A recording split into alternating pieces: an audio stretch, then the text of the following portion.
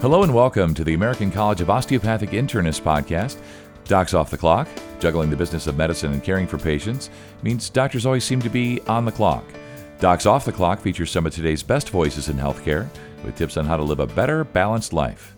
Thank you for stopping by today. I'm Scott Webb, and joining me today to discuss his experiences in Ukraine is infectious disease expert Dr. Mark Alan Derry. Dr. Derry, it's great to speak with you again. We spoke a while back. We watched some videos. I think that was on HIV, but today we're talking about your work in Ukraine.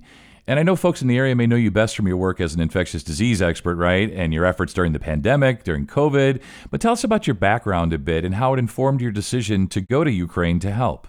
As I was training as a resident and ultimately to go into infectious diseases, I took a small detour and studied and worked in the field of trauma, and actually was an emergency medicine physician for about 10 years before I gave all that up and went full-time infectious diseases. So I had about 10 years of working as a trauma physician, mostly on a helicopter, kind of doing the drop-in on interstates or something where there was a motorcycle accident, or doing rescues, getting people out of jams. Maybe they fell into like a ditch or whatever, just that sort of stuff. And that's always been a passion of mine, and trauma has always been a passion of mine. When I went into infectious diseases, it was time for me to start doing that, just because trauma, as I often say, is a young person's sport. But when I got the phone call to go to Ukraine, it was time that I dusted off my trauma bona fides, and it was time to head back.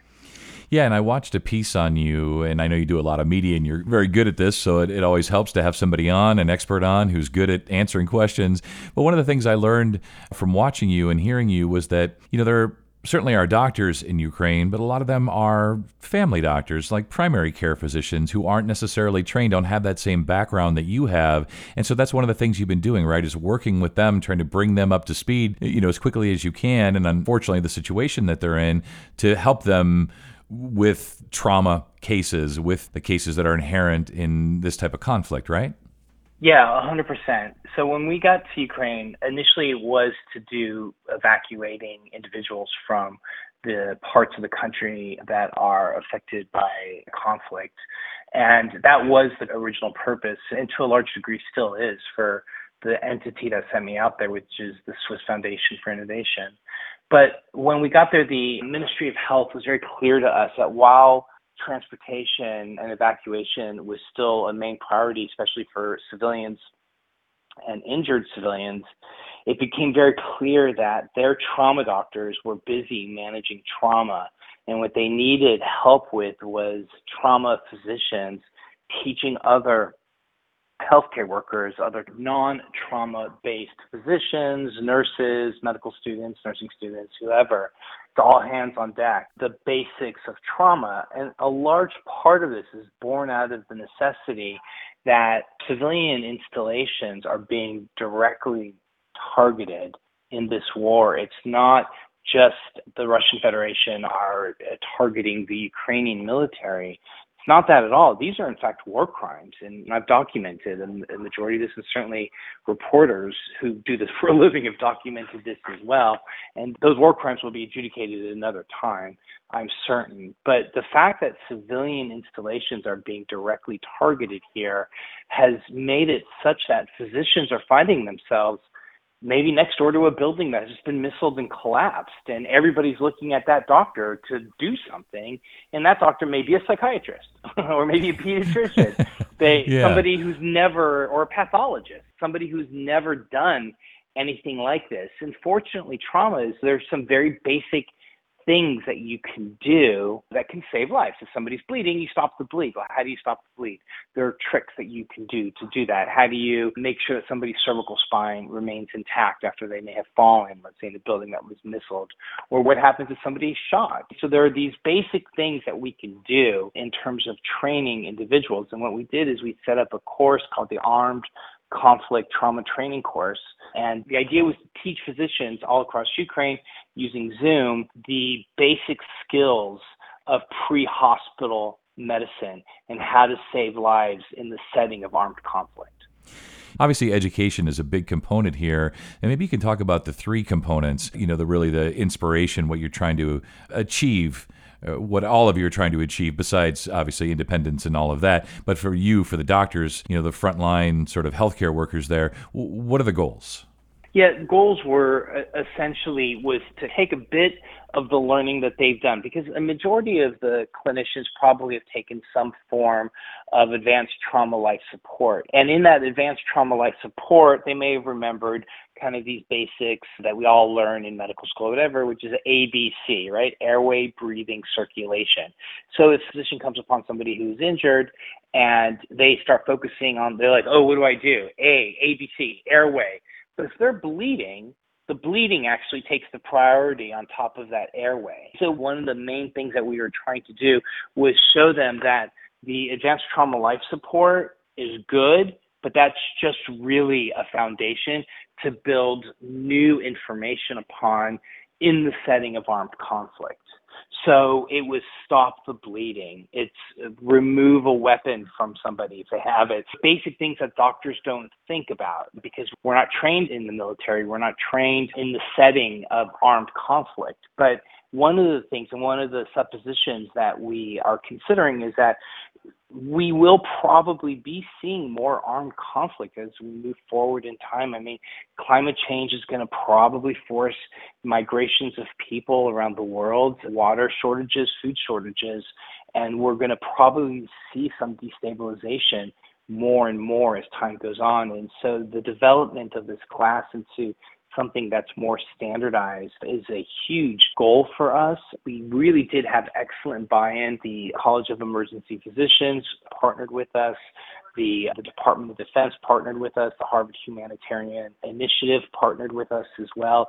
So we really had these amazing partners that really saw the big vision of the necessity to teach physicians how to manage themselves in a pre-hospital setting during armed conflict. What would you like Americans to know about the fighting there since you've been there, the goals ultimately of the Ukrainians in this conflict, and how folks can get involved and help if they're moved to do so, which I'm sure they are? Essentially, the goals amongst the Ukrainians are, of course, to rid themselves of the Russian Federation. The southern part of Ukraine borders the Black Sea, so there's all these thousands of little port cities and towns, and this is where all the refineries are. These are where all the major ports are, and this is how Ukraine is able to remain such a rich countries, because they're able to transport goods in and out of the country.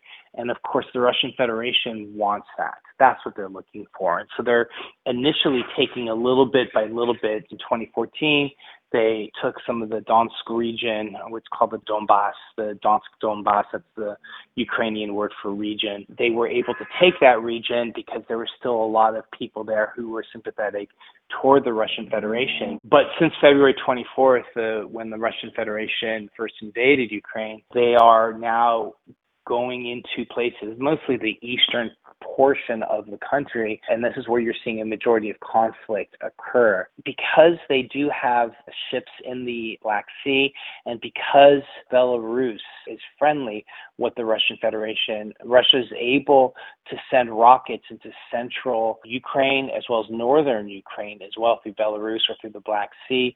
There's large regions of the country that we've been to that have been bombed as well, especially the capital city, Kyiv, which initially the Russian Federation made an immediate beeline for, thinking that they could take it. One of the things that's the most surprising of all here is just how unprepared the Russian Federation is in terms of the military. I think that there was a sense that the Russian Federation had a strong military force, and they probably do in numbers, just because the country is so large that they're able to recruit anybody they want. But that doesn't necessarily mean that they're willing to fight, one, and two, they're just not prepared, and that's largely due to the fact that they don't give real information to Putin, because we do know that Putin, if he gets information that he's not happy with, he will oftentimes take that on the messenger rather than actually creating good military plans. And so what we are finding is that you have a David and Goliath situation, but Goliath here, the monster here, is the Russian Federation, and they are grossly unprepared. They are grossly incompetent, and you are fighting people on their own land. And when you're fighting people on their own land and you're putting people in a situation where they have nothing else to lose, they're going to fight aggressively. And so what you're finding is that men and women are on the front lines fighting aggressively. The entire country supports the Ukrainian military here. They have donation boxes everywhere, and it's really a DIY donation. I mean, the military is literally being funded by pennies or dimes at a time. It's pretty remarkable. And then, of course, the Ukrainian President Zelensky, who was the Jon Stewart of his time, playing in a Jon Stewart-like TV program as a comedian, knows how to tell stories. He knows how to inspire the Ukrainian people, and he's done an amazing job inspiring people. So if people do want to donate, donating directly to the Ukrainian military is a great way to do it. And certainly the organization that sent me was the Swiss Foundation for Innovation. That's Swiss Foundation for Innovation, and that's sfi.org. And they are a tremendous organization. And you know that if you do donate to them, that money will go directly into the Ukrainian programming that they are doing currently right now with respect to evacuating innocent civilians who've been injured in the war. Well, it's been great to speak with you today. You know, you always seem to be fighting the good fight, whether it's HIV, COVID, Ukraine. You always seem to be on the front lines or certainly near them, helping, teaching. It's really amazing. So thanks so much for your time and your efforts, and you stay well. Thank you so much. And thank you for spending a little time with us today. We look forward to future podcasts where we'll continue to explore issues of importance to you. For additional information, please contact the ACOI directly at 1-800-327-5183 or by visiting our website at acoi.org. You can also email us at acoi@acoi.org.